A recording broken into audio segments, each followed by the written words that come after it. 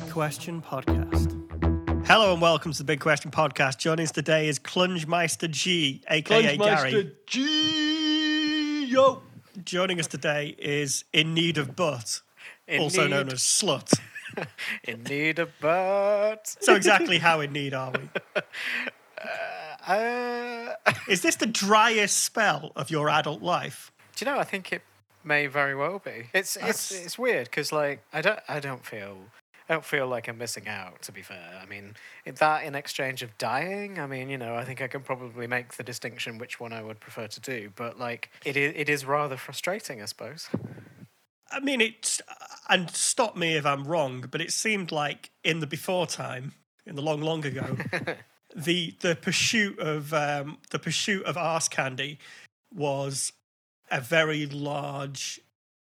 It took up a lot of your time. I wouldn't say it took up a lot of my time. Like, well, it seemed like every single day of your life you were talking to dudes, and a certain amount of them you may bone, you know, next week or 6 months in the future, and you were traveling around the world for that reason. Sometimes, as far as I can tell, mate. I mean, I'm not specific. I like how you added the condescending, like, mate. I've forgotten how to interact with people. I've been locked in my music cave for 8 weeks. Sociopathic. Silently judging me by use of condescending language via the remote podcast. Hey, as I always said, I thought it was awesome. What? But it certainly did. You know, all of that stuff that I condescendingly said to you. I always thought it was awesome. But it just seems like now you can't do any of that. What's the point in even like trying? What's the point in even talking to people if there's no possibility of sex? Well, it's true, and for that reason, I haven't really been doing it.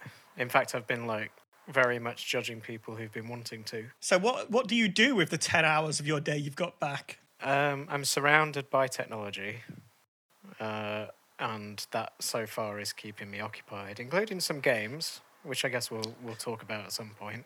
Well, we really should, because we've all got stuff to say about games. So, it's a gaming podcast now, isn't it? Basically. Well, there's nothing else to do. And like I said on the last podcast, there's no fucking news. Nothing is happening other than, 10,000 people a day or something die of a virus that we're all trying to avoid. It's like 300, but yeah. No, I'm talking worldwide, mate. Oh, is Gary one of those people that's a coronavirus denier? I'm not. No. But I don't even know how to respond. Grow up, Pete. Yeah, there's like a 99% recovery rate on this virus. It's no worse than flu. Not for Pete. Pete's in the like dangerous category of. I'm in the danger zone. So let's get on to games then. So I have Xbox woes. Oh no. Yeah. So what happened? Well, no, it's still working, but like it's gone from, hearing a bit of fan noise to it sounds like a jet about to take off all the time. And after doing a bit of reading up, it seems to be that the thermal paste is all fucked on the CPU. So I need to replace it. But like, here's the thing. There are no fucking shops to do that. So now do I have to go do that myself? Now, I am an IT professional. I used to build computers from scratch years ago, and I'd think nothing of it. And it doesn't look that complicated, but it just looks fucking fiddly. It looks less complicated than other consoles, but it still looks quite fiddly to actually do. But let me throw a curveball at you. The Xbox Series X is out at the end of this year. I know that, but I am going to be donating the Xbox to my good lady because she's moving away from the Switch. Oh, okay. And it is so fucking loud right now. What is it going to be like in 6 months? And I was already definitely going to buy the new one. Yeah. Because I'm an idiot. I mean, the one I've got now is less than 2 years old. I'd buy one. Well, just throw it away and buy a new one. Well, if you consider the money per hour that it'll cost you to try and fix it, like the opportunity cost of doing other more useful things, you can probably break even just fucking buying a new one. Especially when the new one comes out and all the price like cuts in half. Yeah, but that's a good idea. I didn't think of that. But also, just surely like thermal paste is like 15 quid. Yeah, but what I'm saying is you have to do the research, which is an hour or two. You have to pull the thing apart and have a go at doing it yourself. You potentially cock it up and then have to have another go at doing it. Plus, you've got to get everything delivered. Like, is it really worth? Like, what are you saving, really? Especially for something that, if it's basically the reason the fans are going, as you well know, is because it's starting to overheat. So the components are already fucked. All you're doing is extending the life of this basically obsolete device anyway. So why not spend 100 quid when the new one comes out, buy a new one, and then just fucking call it quits? And that's why you're poor. I'm not poor. You deserve to be. Yeah, but I'm not, so I'm winning everything. Have you just had like a massive pay rise or something in the last couple of years? No, but like I wasn't poor to start with. I've paid off a lot of debts in the last few years, which means I have a lot of expendable income now. Yeah, I've still got debts piled up from when I was unemployed. Oh, shit. I've still got $6,000 on a credit card. Why didn't... I take it you've balance transferred it? Oh, 100%. Yeah, it's sat on an interest-free. Yeah. Well, who cares then? It's not debt, is it, if there's no interest? Well, it's still debt, and I'd still rather... It's like 130 quid a month. Or it might even be more than that. But wow. Yeah, but I mean, it's not... It's an amount of money that's small enough that if I don't think about it, I don't even really notice that it's missing. Yeah. But it'd still be nice to be £130 a month richer, wouldn't it? Yeah, I got a few quid on a credit card, but like, who cares? There's no interest on it, so just leave the minimum just slowly tick down, and when it runs out, transfer it somewhere else. And if you die in the meantime, even better. No one has to pay it. But I've been doing that irresponsibly for what feels like infinity. And if I'm honest, over the course of the last 10 years, that amount of money is slowly going up. Even if, generally speaking, like the credit card that it's sat on now, I've never, ever used that to buy anything. Yeah. And I'm not even convinced I even know where the actual card is. Yeah. Probably the address that's registered to it probably lived there about 20 years ago. Possibly. I mean, it's... But, so anyway, gaming. What are you playing, Rocky? Because I feel like we're going to spend a bit of time on Gary. I'm still playing through the DLC of Assassin's Creed Odyssey, which is all right. Like it's just taking forever. It's pretty decent. But what I thought was the end of the DLC is actually just the end of part 1 of 3. So I got to the point where I was like, for fuck's sake.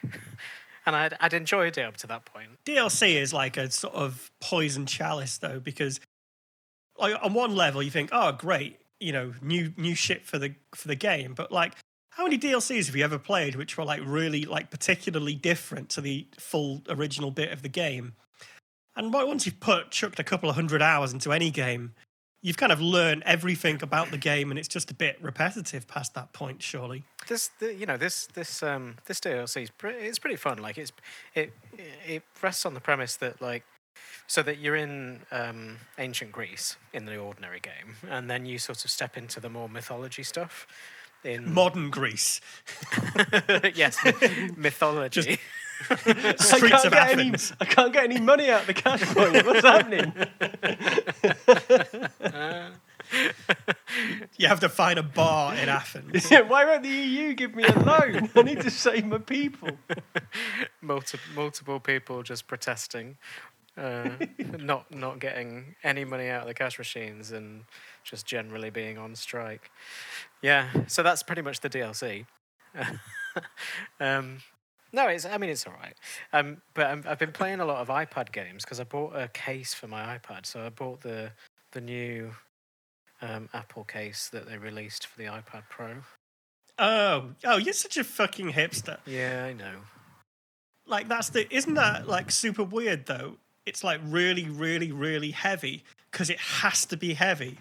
Because if it wasn't really heavy, the whole thing would be completely unstable because it's so weight. All of the weight exists in the screen. Yeah, I mean, it pretty much weighs the exact same amount as the iPad does. So I've now doubled the weight of my iPad. But and like it's completely protected, and I also get a keyboard, which is pretty good because I can just sort of like alternate between what I'm doing and like reply to people. It means that I don't have to be sat at my computer as well because I can just like download Teams and do my emails and stuff. So it's making my life a little that bit is easier. awesome. Like I would like one, but also like they're $1,000. So No. Oh, you mean the iPad?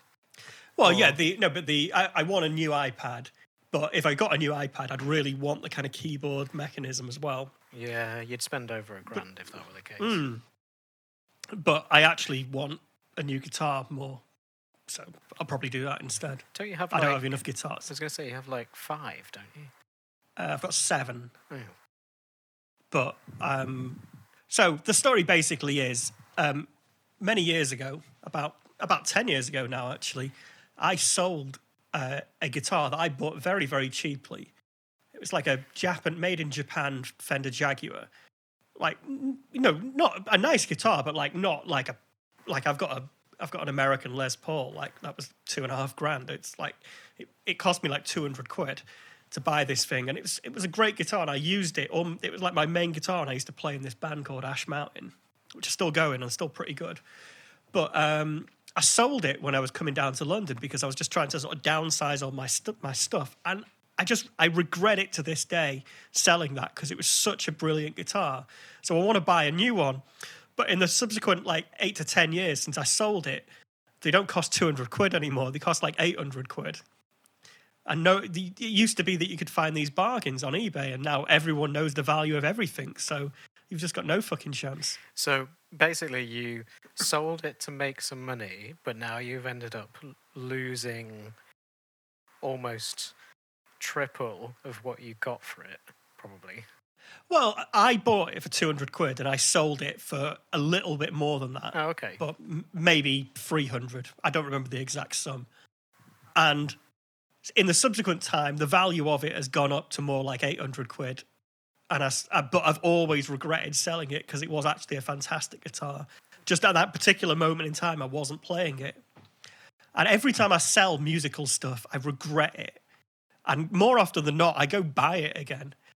There's pedals I've bought like 3 or 4 times over the years because I'll use them for a bit, get bored of them, think, oh, I haven't used this for a year. Oh, I'll sell it. And then a year later, I'm kind of thinking, oh, I missed that sound. Why can't I have it? This is why you should never sell anything. Well, true, but you live in London, so you don't have a lot of space. I mean, your place is pretty sizey, but like, if you just didn't sell things, you just wouldn't have any space. Well, there is that, but at the same time, you just buy things strategically.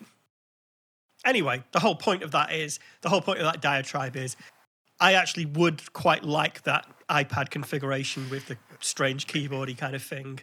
It actually looks quite intelligently done, but fucking hell, it's expensive. It's too expensive for what it is, even though actually I really quite like iPads as a device. Yeah, I agree. Although I am using it way more than my Mac right now, which is why when I was trying to connect to the podcast and it said that I couldn't, I was a bit pissed off. Yeah, but that's weird for me. I've said this many, many times. Like, I'll never quite understand how you could ever sort of pick using a device over a laptop. They just feel so much more natural to use for me, which is how I know I'm old. Well, true. But I suppose I'm not the one editing, I suppose. It was just more about I wasn't even plugging in. thinking of that. But I was just thinking the kind of just basic having 10 tabs open in a browser and flicking back and forth with like Word and WhatsApp and stuff like that. It's the ability to multitask. It just doesn't work in as good a way, even though they've improved it significantly over the years, where you can kind of have a dual screen thing going on the iPad now, which is quite cool. It's still not as natural as just having different windows open that you can just kind of flick back and forth from. Yeah, agreed. But I like it anyway, just because it's kind of tiny and the screen is amazing. Yeah, I gather that. Actually, I've seen yours. It is really good. So anyway, games. I'll update mine. So I am still playing Fallout 4. I've now chucked 50 or 60 hours into it. Well, I got your money's worth then. It's fucking good. It is. I mean, it's on one level, it's like a 5-year-old game. So like, it doesn't. The last game I played in any meaningful way was like Resident Evil 2. Not Resident Evil 2, Red Dead Redemption 2, which is just a gorgeous looking game. And this is nowhere near as nice to look at. And it, like on one level, like it's quite clunky the way you interact with the characters. It isn't really very smooth. They interact with the kind of non-player characters. But at the same time, it's massive. And there's it has everything I need in a game. The ability to wander around and do fuck all. The ability to grind. The ability to do completely weird ambient tasks like scrapping stuff around you. But also has a story and is kind of interesting and stylish. It's good fun. I honestly don't get. I mean, you're scared of magic and dragons, obviously. So that's one thing. I'm terrified of it. I have nightmares about it. The absolute 100% granddaddy of these games is Skyrim. And like I know that you can't play it because swords freak you out, but they're big metal penises, and I'm scared. Yeah, it's just so weird to hear somebody talk about like, I really like open world games, and then be like, I haven't played Skyrim though. Fuck dragons. Well, also like Lindsay did play Skyrim for about 800 hours, so I've seen every part of it. That's the thing. Like, I think I watched Harry play Fallout 4. I think.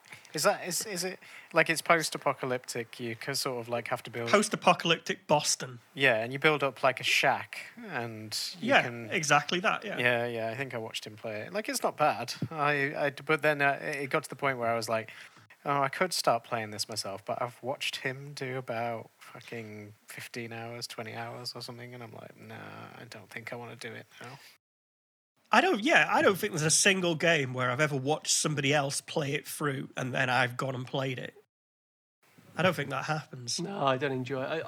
I even though I spend minimal attention towards kind of plot and all that kind of stuff, I don't like anything to be spoiled. I don't like to see what you can do before I'm presented with it by the game itself, if that makes sense.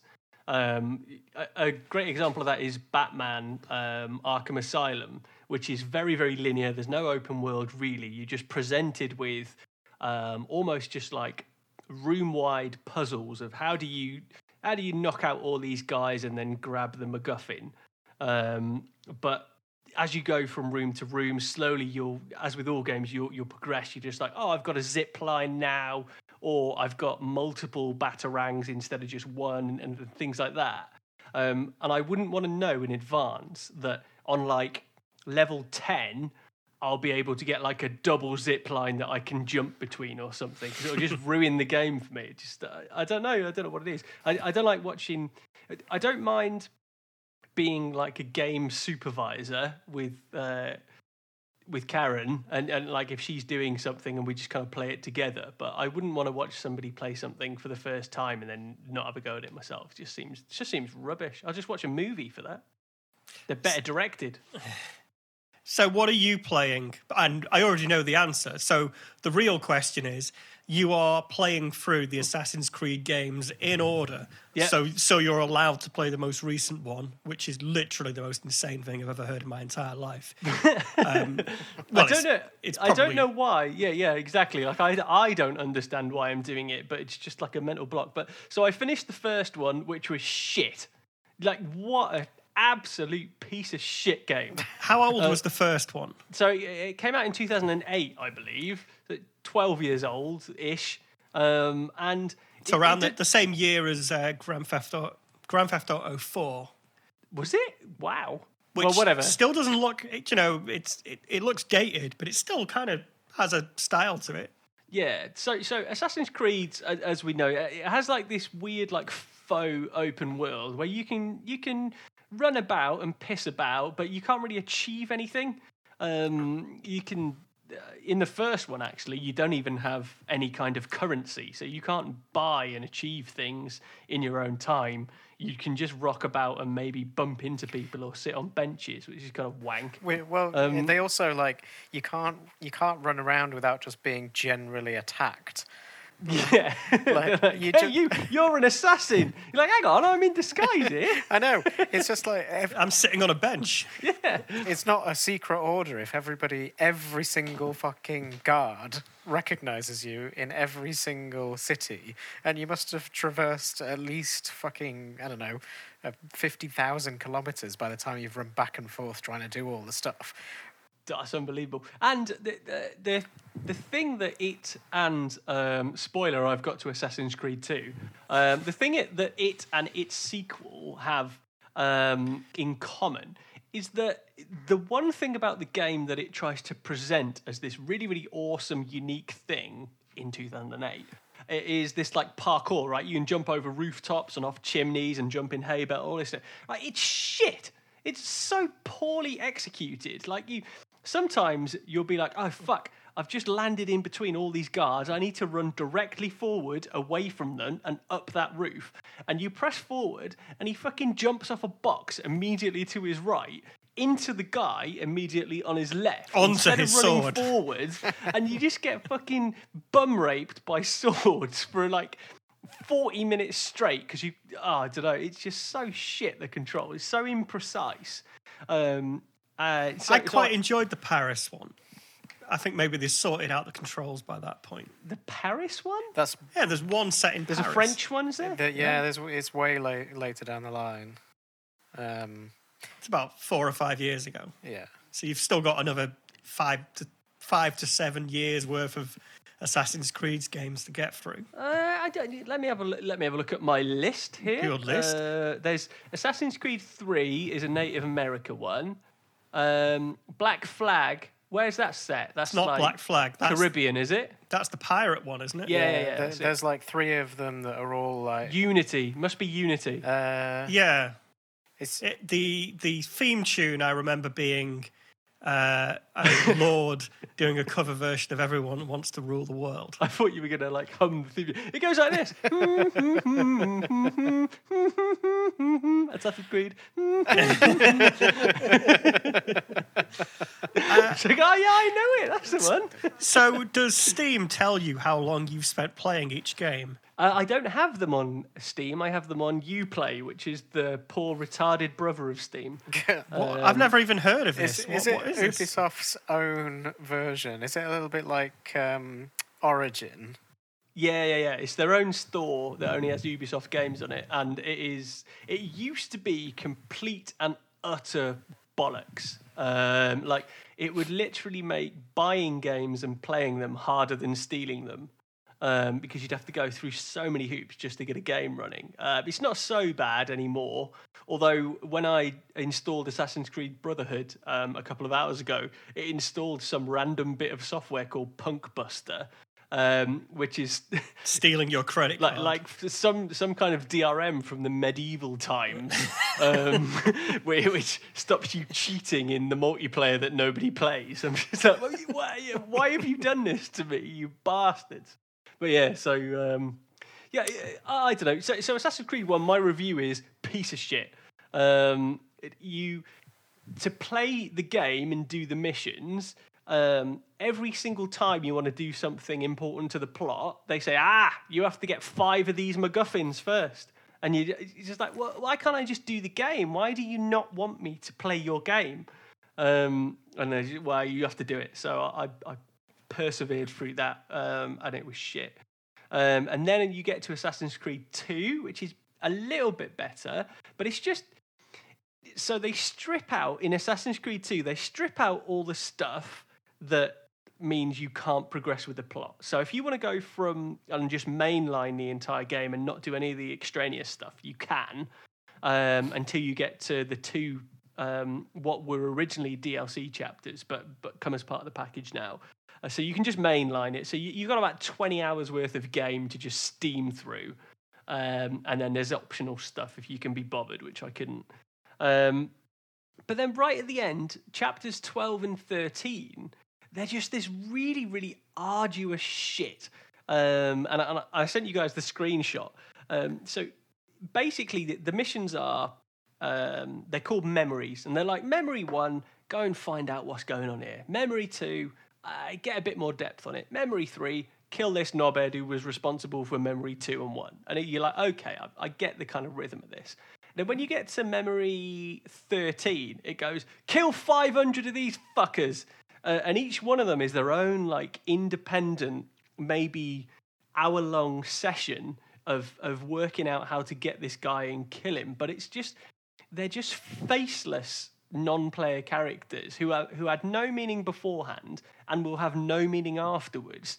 They're just in these really horrible, quirky little situations. So it's just, I don't know, just having gone through the whole game and had like a really measured kind of progress through the entire thing, they just stick up this massive roadblock and just go, do all this stuff.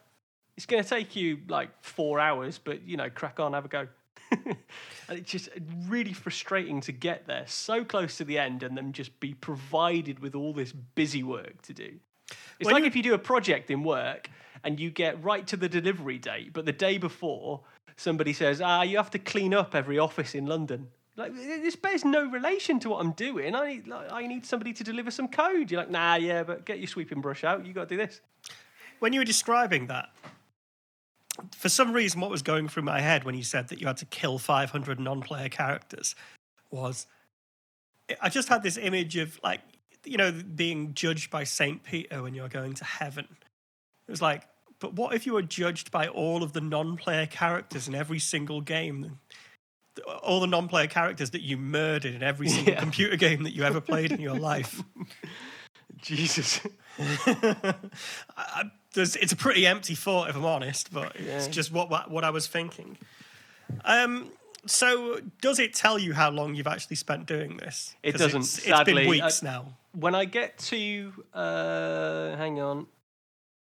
It's the more... So the early Assassin's Creed games on the PC, because I'm PC Master Race, obviously, they don't even have achievements.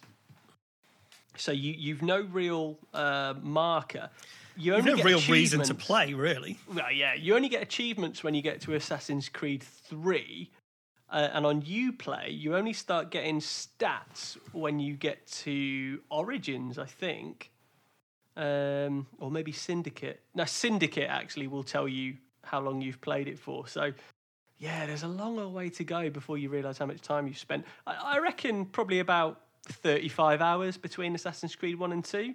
And half You've been blasting through it. Yeah. Half of that is busy work. It's like, you know, go and perform this menial task so I can allow you to play the game. It's just really frustrating. But I'm getting quite good at it, actually. So, like, having had to accommodate the poor controls of the parkour in Assassin's Creed 1 and 2, I think I'll be really fucking good when they improve the controls. And it's actually usable, because running across rooftops in Assassin's Creed 2 is just an exercise in humiliation and frustration. So I've got two things to say. Because I can't remember the Assassin's Creed games very well. Are any of the games have some element of like the need to grind in them because you'll never be a high enough level? I mean, the later ones do. They have RPG mechanics in them, so like level up and this guy, this type of enemy is going to be too strong for you until you're level 10 and you've got ability Z. But that only happens later on, I think. Because then you'll be playing them for a lot longer. Yeah. I think it's quite a long time before they introduce that, though. Yeah. Because I'm really fucking good at the counter mechanic now. I got quite good at it within a couple of hours of playing the first Assassin's Creed.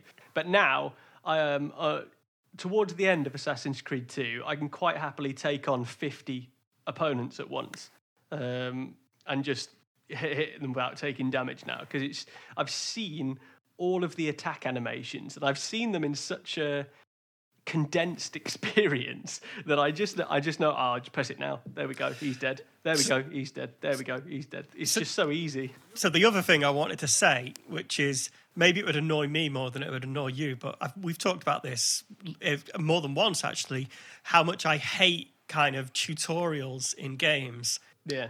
Like the Red Dead Redemption's terrible for it. It literally has 8 hours or something of fucking tutorials before it really opens the game up to you. Yeah. It's so irritating. And if you're playing them in such a condensed period of time, you finish one game and, as you were just describing, you're kind of shit hot at it. And then you start the next one and it just expects that you've never played this again. So it's like, have 4 hours of exposition, dick, mate. It wasn't like that in Assassin's Creed 2, actually. There was quite a natural progression. But Assassin's Creed 1 is really basic. You only really have fight button and assassinate button. The only really material difference was that you couldn't snipe, assassinate people with a throwing knife. Because in Assassin's Creed 1, the only way to make killing people like the target tolerable was to jump up on a rooftop, wait for a minute or two until the person you're supposed to kill walks beneath you, and you just chuck a throwing knife and they're dead. It's just like, oh, well, you're kind of abusing the game mechanics a bit because you're supposed to jump in, get into the fray, fight off a few people and kill the bloke you're supposed to kill at the end. But if you just wait until the guy comes within range, you just snipe him in one hit, and then that's just it. That's the only reason I managed to get through Assassin's Creed 1. But Assassin's Creed 2, you just do a little bit of damage to them. So you throw a throwing knife at somebody, it pings off, and then they're like, oh, fucking hell, he's up there on the roof. And then the world comes and attacks you on this fucking rooftop then. And you've got to just wait there and counter them all to death. But he's all right. You're actually making me want to play it. All of this talk of it kind of makes me want to go back and play one of them again. As Rocky said earlier on WhatsApp, Assassin's Creed 2 apparently is like the best of them. I think it's a toss-up between Assassin's Creed 2 and Black Flag, depending on how much open world shit you like. But yeah, it's not. Well, we've established that I like a lot of open world shit. Yeah, but Assassin's Creed 2, the open world stuff, it opens up maybe 5 hours in, and you get to go through like little tombs and do these like standalone little missions in caves and stuff. But it doesn't really contribute to you being more powerful. The only thing that contributes to like your character growth is mainlining the quest. And luckily, there's no barriers to do that. But there's a few times where you'll find yourself trawling through these quest lines and jumping from exclamation point to exclamation point, and not really knowing why you're doing it or whatever. You're just like, oh god, this guy happens to be the head of some organization who's just popped up from nowhere who was never mentioned before, and I guess I've just got to fucking stab this guy. It's not bad at all. It's showing its age because you can see from a game design standpoint in Assassin's Creed 2 where you would throw in bonus activities to do that are then meaningful. The issue is that you can go and pick up go and assassinate some random person somewhere down the road, but you get so much money from just doing the main quest that there's no point doing it. You're just wasting your time. So yeah, it's not bad. The thing that I'm least looking forward to is that there's another 2 games between Assassin's Creed 2 and Assassin's Creed 3, Brotherhood and Revelations, that I'm pretty sure are just going to be more of the same, and there's not going to be any drastic mechanical kind of overhauls to any of the systems. Also, aren't you cheating by not playing the iPad versions? Well, they don't come out. Assassin's Creed Liberation HD is the first one. That doesn't come out until Assassin's Creed 4, so I've got a little way. I don't really want to play the 2D ones. I am cheating a bit, but I think they'll just be wank. Are you paying attention to the story? Are you literally just is it like box ticking? You just want to complete them? Half and half. So I'm paying attention to what's going on vaguely, but now and again I've rushed through it so quick I have to do a quick Wikipedia to catch up. It's much quicker to read through the plot than it is to watch it. Well, true, because like the I don't think it's necessarily the gameplay that is the real reason that the second one is arguably the better one. I think it's because it like contributes to the whole world of Assassin's Creed. Because I think they probably got very lucky with the first game because it was hugely tedious, and I don't think they'd really thought it through. And I actually don't anticipate that they probably thought that it was going to be a bigger hit as they did. And so, like, when they introduced the Ezio character, like, they kept him for, 3 games or whatever it was. And, like, I think when you get to the next 2, with him as the character, I don't think the gameplay changes a massive amount, as you've probably already guessed. But the story develops a bit more, and like I think that sort of makes the sequel slightly better because you get more into the story. But I think that's okay. I mean, the real unveiling in Assassin's Creed 2 of the kind of vaguely Illuminati plot really comes at the end with a bit of a Deus Ex Machina, where you meet Minerva in like space time, and she's like, oh well, there's a wider picture to all of this than what you're doing. Because bear in mind, you're going into this just after killing the Pope. So it's like you've already made a massive impact in the local environment, and they progress you into this wider picture. And I suppose that that cascades into another 2 games until you unveil it all. And I've no exposure to it yet because I've never played these games before. But it's all right. Yeah, like a bit of an overarching plot, and there's some quite I suppose passionate moments where he gets older people who doesn't kill them because they don't really have anything to do with this whole kind of revenge arc and whatever. And he's quite likable. Although, actually, as you progress through Assassin's Creed 2, Ezio becomes much less of a character in and of himself and more of a caricature that you can push your own kind of thoughts and feelings onto. Because bear in mind, at the beginning of Assassin's Creed 2, you and your brother are just having a bit of bants, and you're having a bit of a fight for no real reason other than you're just a bit roguish. Whereas you get embroiled in this huge Illuminati plot and conspiracy as you work your way through. And his character doesn't really shine through, really, in the latter half of the game. Is what I would say. Maybe that changes in Brotherhood and Revelations, but it remains to be seen for me. Yeah, I think you probably enjoy them. I think also they do a pretty good job of realizing that they can, because obviously, like the actual story of what's going on exists in history as well as present time. So they've obviously got 2 like strands that intertwine, which I think is quite clever. Or they may have stumbled on that again, but it's still quite clever. But I think they then, as they start to like move the time period around and the setting and what they do with getting you in an open world game that is essentially exploring a place that you could possibly have visited as well, is it becomes quite interesting, especially like because you go in the second one, and I can't remember do you go to like Venice or is it set in Venice? No, so there's you probably have forgotten, because my guess would be that the later games focus on one particularly massive place, but the early games actually have individual maps. So Assassin's Creed 1 has 3 different cities, and Assassin's Creed 2 has 4 or 5. I sort of have some memory of like long horse rides between them. On the first one, yeah. On the second one, you don't do that. You can pretty much fast travel between them all. But that was one of the frustrations of Assassin's Creed 1. It was like, you have to go to Damascus. And you're like, how do I get there? And you're like, ride your fucking horse, dickhead. Like, I'm miles away. Shit, I don't know where to go. The horse will be pretty pissed off with me if I try to go to fucking Damascus from, I don't know where you start off. So I feel I need to say something. That there's this podcast.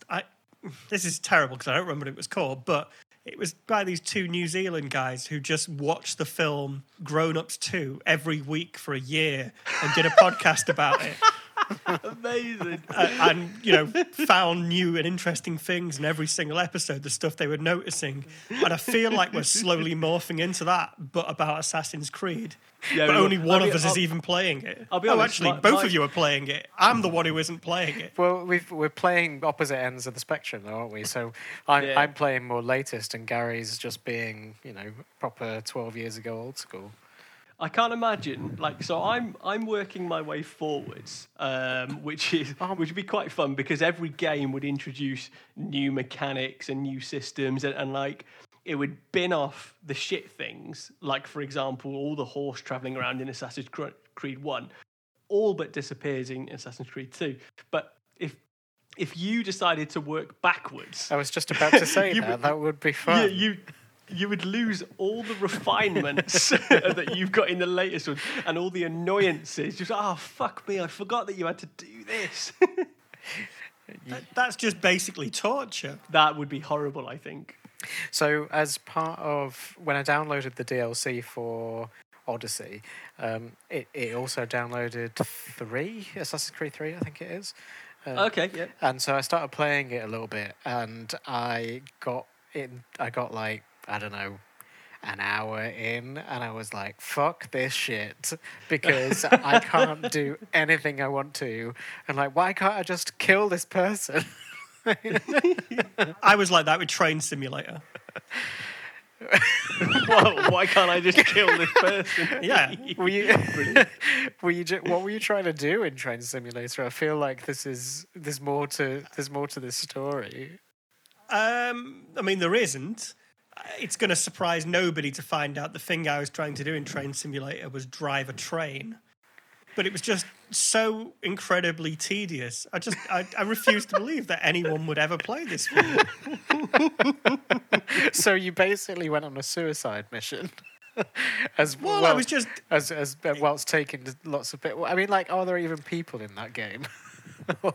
I mean, there are passengers. As far as I know, they don't speak. I mean, I only played it for an hour, so I can't really say whether, you start to have uppity passengers where you have to start having conversations that have, like, conversation trees or anything in that game.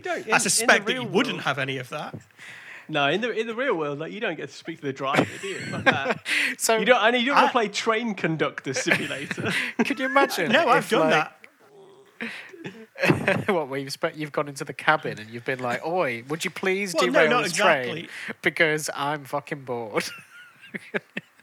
No, one of my trips back to Manchester was on the Metrolink, and it was like proper ridiculously busy, and I accidentally kind of did the emergency call to the driver, which is like literally the most embarrassing thing on earth, accidentally calling that and then having the driver tell you off for pressing the button on an absolutely packed train. You can't. Well, at least you didn't get fined, because you can get fined for those sort of things, can't you? I guess. We also need to discuss the hot topic of the pride flag being taken over by the NHS. Oh, is that what that is? Yeah. I did not realize. Like, I'd seen the kind of conflation of the two, and I just assumed it was like, out and proud sort of NHS workers. I didn't realize they had actually stolen the flag from you. What fucking monsters! I want private healthcare in this country right now. They haven't. I mean, you can have private healthcare if you want it, Pete. You just got to pay loads of money for it. They've just got a rainbow, haven't they? They're just like, rainbows are happy things. Yeah, and the problem. That's right. The problem is, it started off as, and I think this is why people are a bit like. I don't think any gays are just like, hey, what the fuck are you doing? I think they're pointing out the hypocrisy of some stuff. So what started off as kids who were not in school were drawing. Like pictures of rainbows, but actual rainbows. So they got the design, and obviously, like, the flag is a fucking rainbow colour flag. So, like, they were drawing the rainbows, and then they were using that as a thank you NHS sort of thing. Fine. And then... Right, can I just say something? Kids are fucking stupid for the most part. Yeah. My niece aside. Yeah. And, like, so no one's coming up with that on their own. they're being pushed in that direction.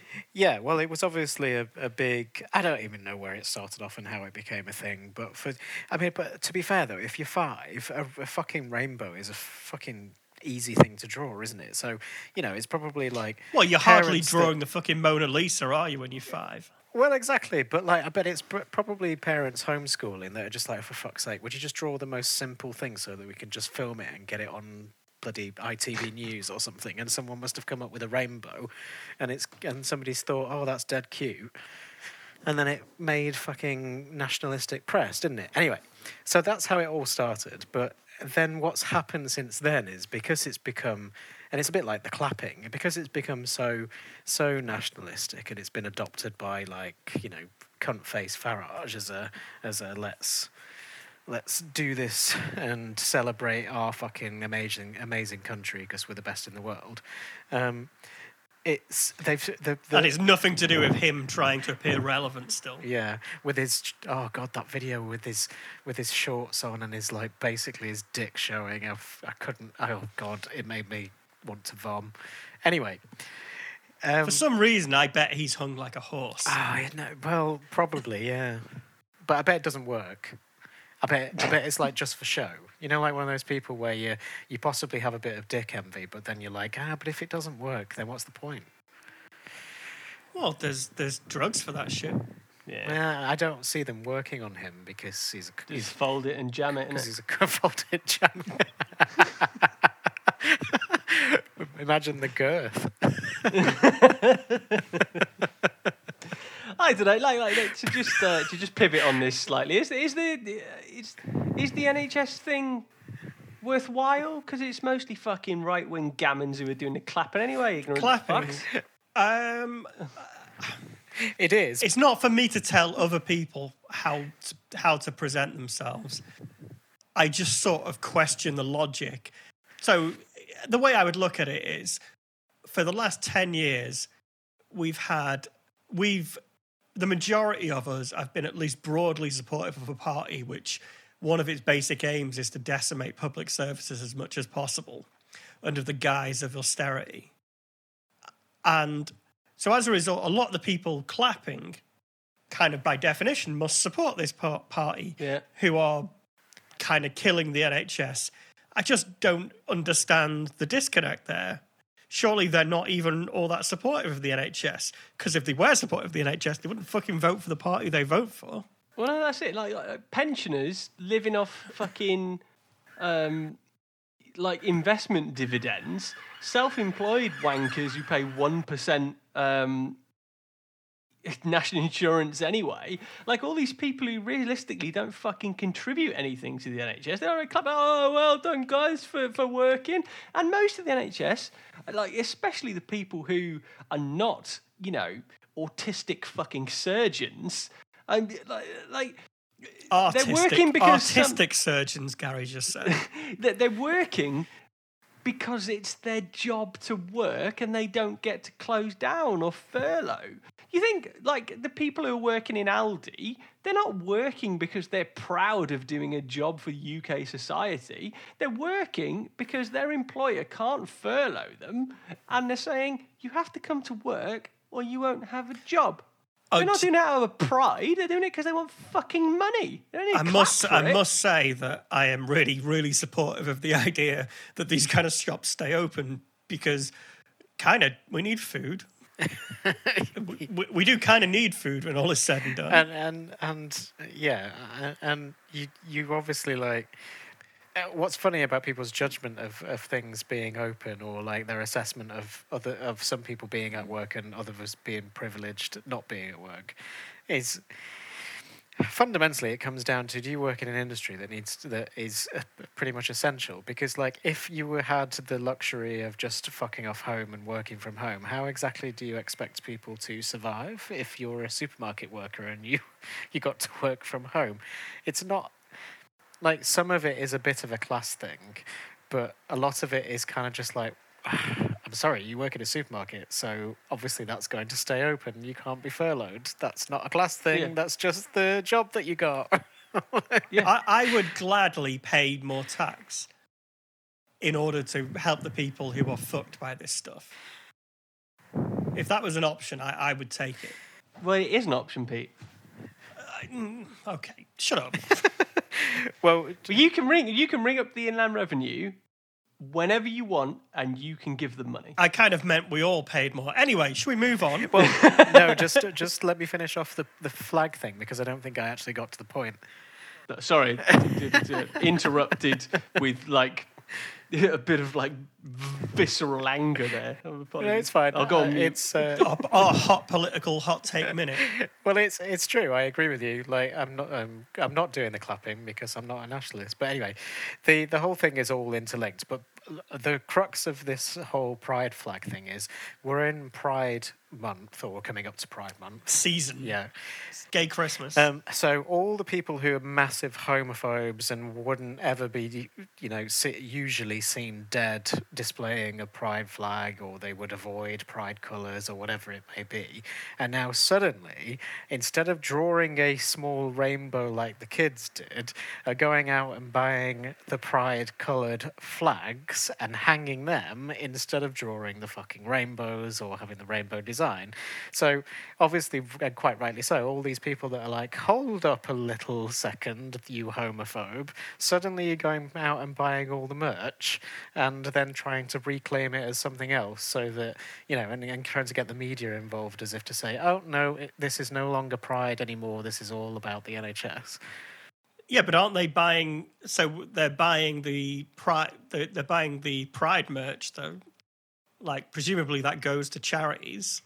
Well, it depends who's selling it, but Gay conversion charities. take Hetty's exactly breeders, put breeders in a big jail and then convert I them. think what's happening is they've got like proper church-going grannies in a sweatshop sewing up loads of face masks that are pride coloured on the guise that it's probably going to go to some sort of LGBT charity, when in reality it's going and funding the Daily Express or something. Daily Express, like old-timer racist charity. Yeah. Well, my personal thoughts are that, we should just get over it as a community, because it ain't going to last forever.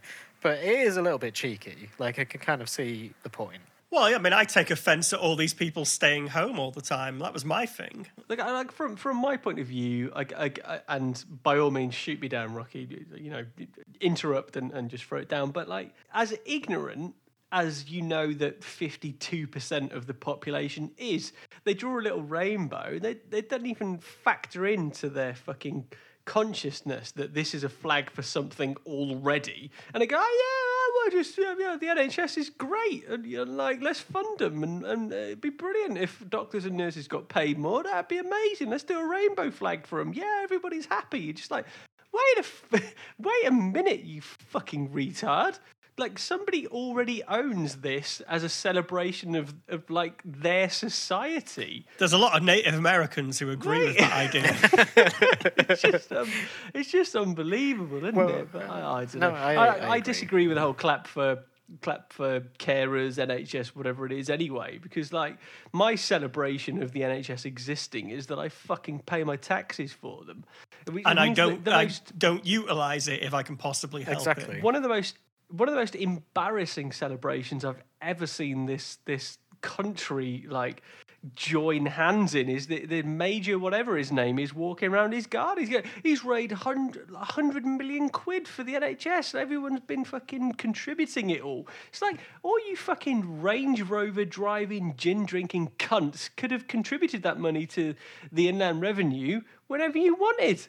You could have given that money to the NHS, right? You let some fucking dude in a Zimmer frame wander around his garden for a week before you managed to do it. Why haven't you done it anyway? Because most of them are probably self-employed and don't contribute to the fucking NHS anyway. No. Well, unbelievable. That whole story was completely ridiculous. I mean, he's got a knighthood now, hasn't he? Or he's got a planned knighthood for when they get round to doing it again. And him personally, I absolutely agree that he should, because of the what he himself as an individual has contributed. Because it takes a lot out of he's 100 years old, and he did miles and miles and miles in his garden. So, like, why not have a knighthood on this lad? Like, it's not like he's going to have to don a suit of armour and go to battle, is Yeah, it? but what I'd love to see is if in his... I'd love to see that. Brilliant. Him and Sir Elton John. But to be fair, they look like they're the same age. Well, one of them took a lot more cocaine than the other, I'm assuming. Did you watch? I can't remember what program it was, but Elton John did like a. No, I can't stand him. I just avoid him like the plague. Everything about him, like, I hate his music, I hate his voice. Actually, I don't hate him personally, because every time I've seen him interviewed, he isn't so bad, really, but just, I hate his music. I really, really dislike his music. Therefore, I just avoid Well, him. you definitely wouldn't have liked this, but then he sang a song, and he was like playing his piano out in the garden. I know, I or saw something. it. Yeah, but he sounded like he was dead. Like, Oh, yeah, he sounded like he didn't have any teeth, is what he sounded like. yeah, so it was, and he couldn't pronounce anything. It was very weird. Yeah, because he didn't have any teeth. Teeth are a very, very important part of, like, pronunciation. No, I get that, but I think it was almost like he was suffering from something else. No teeth and something else. It was like, I don't know. It was he's Maybe he was drunk. well, he's possibly on drugs. He was off drugs for a few years, so Yeah. the world's supply caught up with itself. Well, there's not much else to do in lockdown, is there? So you may as well get back onto old habits. Get on the nose tranquilizers. Right, Gary, you've got one more question, and then we'll knock it on the head because I want my okay, tea. hold on. I don't know if it would be very funny or not, so it might be knocking it on the head anyway. The other day, I watched Wishmaster. Do you know of this? No. Like Nightmare on Elm Street 4. A bit. It's like an 80s B-movie horror where a genie, or jinn, if you like, comes from a magical gem that gets accidentally found and broken and grants wishes, but you always... Wishes! That's how he says it. Hello, Karen. She's just saying wishes to herself. I just fucking give you wine. Okay. Are you drinking the expensive wine now? No, we're drinking the cheap backup wine that we bought to avoid drinking good wine. So you're not swirling and spitting? No. No. Not tonight, Rocky. Well, he Winky isn't. face. Anyway, it was 80s B-movie horror. It was camp as fuck, and it was amazing. So, what is your favourite 80s camp horror I've got flick? one. I've got one. Right, it's a film called Teen Witch. Teen Witch? Yeah. I must know. It is. I'm sure It I is know a. Right. I swear to God, you have to watch this tonight. It is one of the cringiest but most amazing films of all time. Mm-hmm. I have seen it minimum 20 times. It has possibly the greatest scene of white rap in the history of mankind. Man. And it's late Who's in it? 80s Who's in white it? rap. Who's in it? Nobody you've ever heard of. Oh, fuck. Well, we'll see about that. Hang on. I am the Teen Witch. I'm pretty sure it's a straight made for TV movie. I liked it so much that I've bought it, like, for real. I had it as a download for years. It is kind of, as you can imagine, it is about a very, very unpopular high school girl who gets granted witch-like powers, and then everyone starts to love her. And as I say, it just has the greatest bit of white rap. It's better than Eminem. I think Vanilla you're right Ice. here, actually, because the lead actress, Robin Lively, starred in such classics as Karate Kid Part 3 and Ouija, but she was a side character. Also Wildcats, which was 86. So she was looks like she was a bit of a star in the 80s, like maybe a Z-lister back then. But yeah, okay. That's fine. I'll get on that. Teen Witch, easy.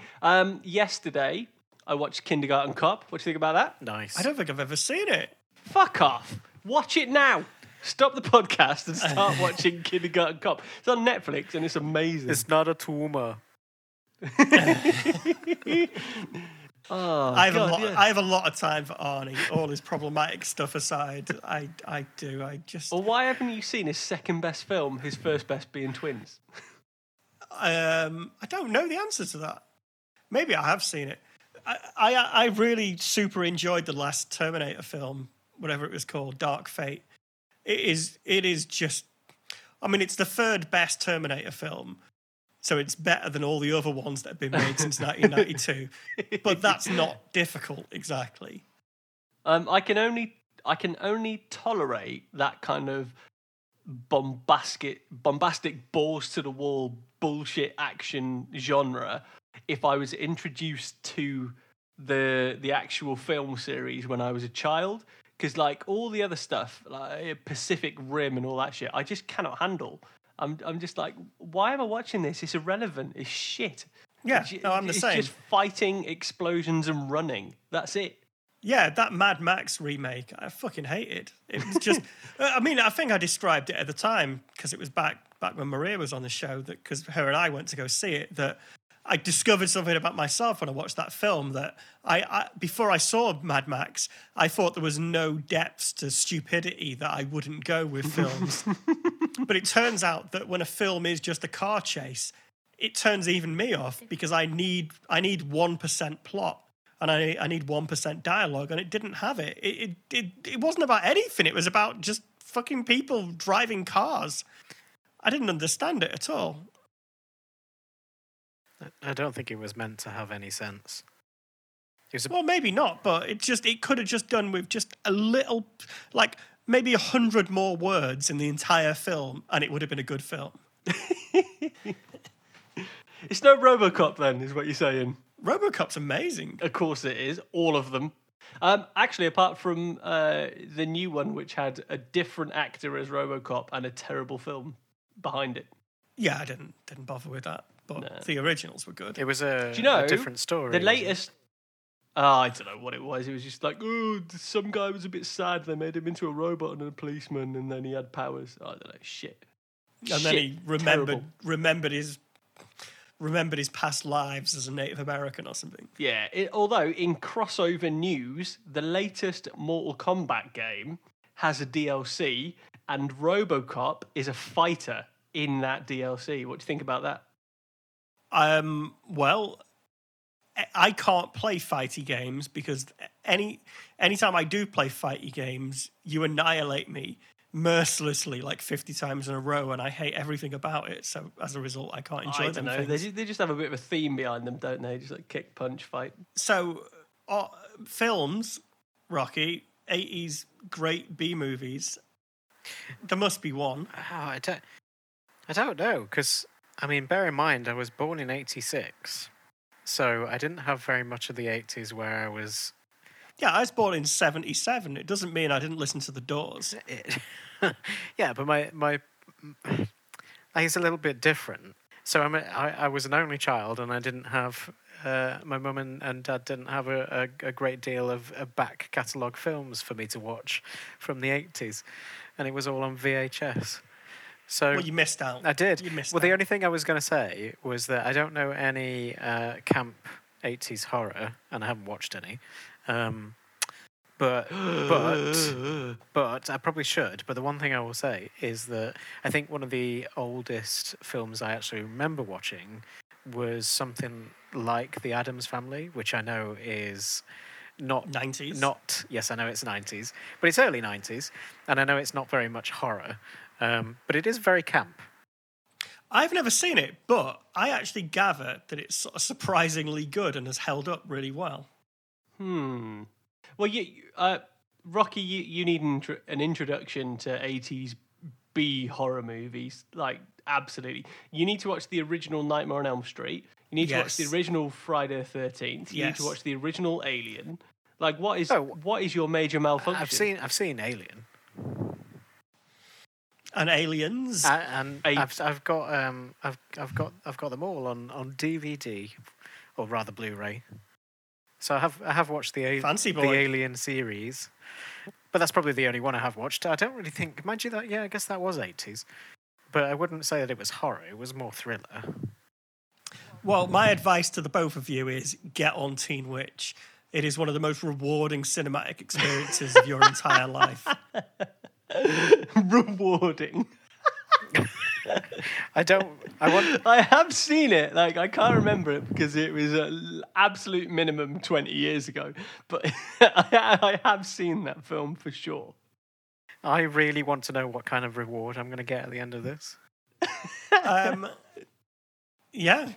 Well, you have to watch it and find out, mate. Mate. Will it have made up for the last 3 months? I mean, I think so personally. Like It's pneumatic genuinely in handy. my. It's in my top 20 films.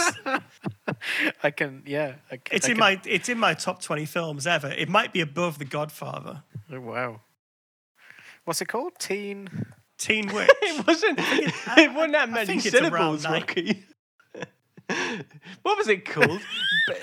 Young Sorceress? Was that it? I'll just Google it. Young, dumb, and full of cum. Sorceress. I'm not on bloody Pornhub, Pete. Thanks. I'm actually searching the actual web. Juvenile Warlock. Got it. Right, shall I read out the description for you all? Yep. It says, high school nerd Louise Miller learns from a psychic, Madame Serena, that she's possessed with magical abilities which will begin working on her 16th birthday. When the prophecy proves true, the teenager uses her new powers to get what she's always desired, popularity. After getting back at some of the bullies, the young witch casts a spell over hunky jock Brad Powell, but Louise soon learns that getting what you want isn't all it's cracked up to be. It's totally on Netflix. Yeah, it's one of the great films of the 80s. So this be like a movie club, right? We'll just watch Teen Witch and we'll come back and report our findings. I'll watch it again before the next podcast we record. I can spare 85 minutes, which I assume is the length of watchable. 1 hour 34 minutes. It is. Yeah, but 10 minutes of that will be the credits. It's perfect 80s. All right, I can spare that in my quest to complete all the Assassin's Creed games in order. 85 minutes to watch Teen Witch. I can do that. What's it called again? Fuck you. I'm not telling you. Prepubescent wizard. I think it's time to shut this podcast down. Say goodnight. Oh, what was his name again? Klungemeister G. You're a wizard, Gary. Say goodnight in need of butt. Good night in need of butt. Expelliarmus. Good night.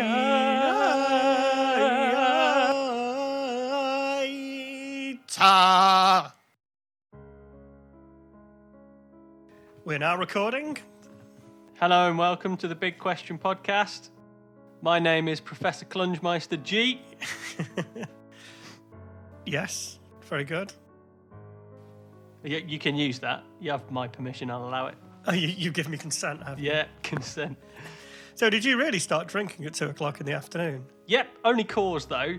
That's barely fucking beer. Yeah, exactly. So, as we know, I live above a wine shop somewhere in Essex. And if people want to dox me and come around my house, I'm absolutely massive. So come along, we'll have a fight, and I almost guarantee you I'll win. So come along. So I went downstairs. So I've started collecting wine. I'm gonna have a wine collection of fancy wines. What do you think about that? I've got one of them in my house. Well, it isn't mine, but it's the person I live with. Nice. Okay. I'm too much of a wino to have a wine collection. I see. What I do is I buy other alcohol that I'll drink, drinking alcohol, we'll call it, and I've got keeping alcohol. There's a very, very fine line between the two, and I fear that if there's an emergency, an alcohol-related emergency, if I start drinking the keeping alcohol, it will all go in one night. Because at the moment, it's only 5 bottles of wine, and Karen and I can put that away comfortably in an evening. And actually, I could put it away myself in an evening if I really had a mind to do it. I just wouldn't be very well the next day. Yes. No, nobody would. Especially because it's red wine, you know what I mean? Like you're asking for a hangover with 1 bottle of red wine, let alone 5. But yeah, whatever. So I've got an array. I've got my oldest wine, which I picked up today, is from 2008. See, right, I have something to say on this. Mm-hmm. I think you're being strategically naive. That's fine. Here's the thing. So when I first met Lindsay, I on average would probably spend about £5 or £6 for a bottle of wine. Yep. And through her influence, I've spent like 15 quid on a bottle of wine and not really thought a lot of it. Cool. And I feel like if you have a whole load of nice wine that's just sat there as kind of backup alcohol, you'll drink it eventually, and it'll start to give you a taste for the good stuff, and then you won't be able to go back. So what you're saying is, just have a massive collection of £6 wine, and you'll be like, you're golden, yeah. Yeah, like I could drink this, but I've got 47 bottles of it. So what's the point? No, I agree. My collector wine, we've got one for memories. It's only worth about €20, I think. That's our wine that we picked up on holiday. God, but you live with European, don't you? I know. We really liked it though, so we've got that bottle not because we think it's valuable or fancy. We've got it because we liked it, and we'll crack that open for some kind of celebration at some point. But everything else, I think, is probably worth over 30 quid, and the most expensive one is 50. Jesus, you're balling, aren't you? Well, I want to that's the thing. I want to have it, and I want to be afraid of drinking it. Do you know what I mean? Like, I want it to be an actual waste of money that has an impact. Because if you've got, let's say I did have my collection of 47 bottles of £6 wine, I think I could drink that whenever I want, and I wouldn't really feel bad about it. So we'll see. We'll see. I think I might venture once I've exhausted basically the wine shop downstairs and a few wine shops in the locale. I'll probably venture online and spend like a ton on a bottle. Oh, get on Naked Wine though. Is Naked Wine any good? I feel like it's like all marketing. I mean, it is actually quite good. It's just, I don't know. It's not like the greatest thing on earth, but if you buy like 14, 15 bottles of wine in one go, on average, you'll be spending about £8.50 for a bottle of wine when you do it like that. But it's all like significantly better than the stuff that you're going to buy in your local Sainos. And is it a potluck of bargain bin shit that they just throw at you because they got loads left? Not exactly. So they tend to have a range. I mean, you can make your own cases, but they kind of have pre-made cases of wine, and you can select which one you want. And you know, it on one level, it's kind of. I just found your flat, by the way. It was so. Yeah, I now know where you live. Okay, I mean, it was always going to happen. That took me 2 seconds. All I need to know is wine shop and the town you live in, and I found it in 2 seconds. All right, good lad. I can't see your front door, but I'm sure I can figure it out. Anyway, so it's a bit like I can't think of a good comparison. But essentially, what you learn is if you don't spend like £120 on a case, what you get is like 3 or 4 bottles of really, really amazing wine, then like 8 bottles of pretty good wine, but not necessarily the thing you'd choose first. So is that instead of your gym membership, mate? I have never even been inside a gym in my entire life. Oh dear. And I think it shows. I'm kind of proud of that, really. Yeah, good man. What an achievement. I go for a walk at 7 o'clock in the morning. Do you? Yeah, every day. I run 7 kilometres every day. Well, I did 8.5k on the cross trainer as well at lunchtime. Woo! It's a massive competition now. Who's fitter, Gary or you? Pete? No, there's no competition. It's you. My resting heart rate is 53. What do you think about that? Actually, as an Apple Watch user, I could probably tell you what mine is. And I suspect you are going to have me beat by some way. How do I get to anything at all? I don't even know what the what's the market? Is 53 like somebody who like listens to the podcast is some fucking mental Ironman triathlete? And their resting heart rate is like 0. it's like so low that it just beats once or twice a day, and it's like, that'll do it. I can't figure this out. Right, resting heart rate 59. I mean, that's not bad. Yeah. You're all right. Yeah, no, that's not too bad. I'm fitter than my body type suggests. That's what everybody of your body type says, though, don't they? They're like, well, my test results came back and I'm not dying, so... Yeah, I'm not dead yet. Oh, fuck, I turned the fan off and it's already starting to warm up. Oh, God.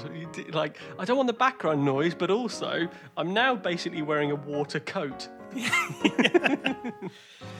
Yeah, fucking hell, this summer's going to be pretty epically full on. Is it?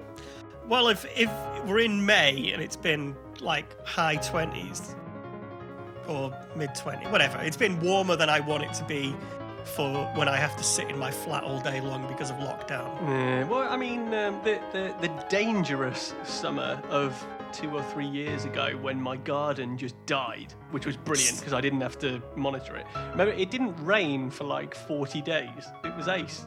Oh, yeah, it was the year before last. Yeah, brilliant that was. That was the best summer ever. To sit inside, play computer games and look outside. Yeah, exactly. Like, yeah. Which is like, so people are like, oh, my mental health, lockdown's really bad and that. And I'm like, is it? I said, it's not that bad for me. I had a bit of a wobble this week.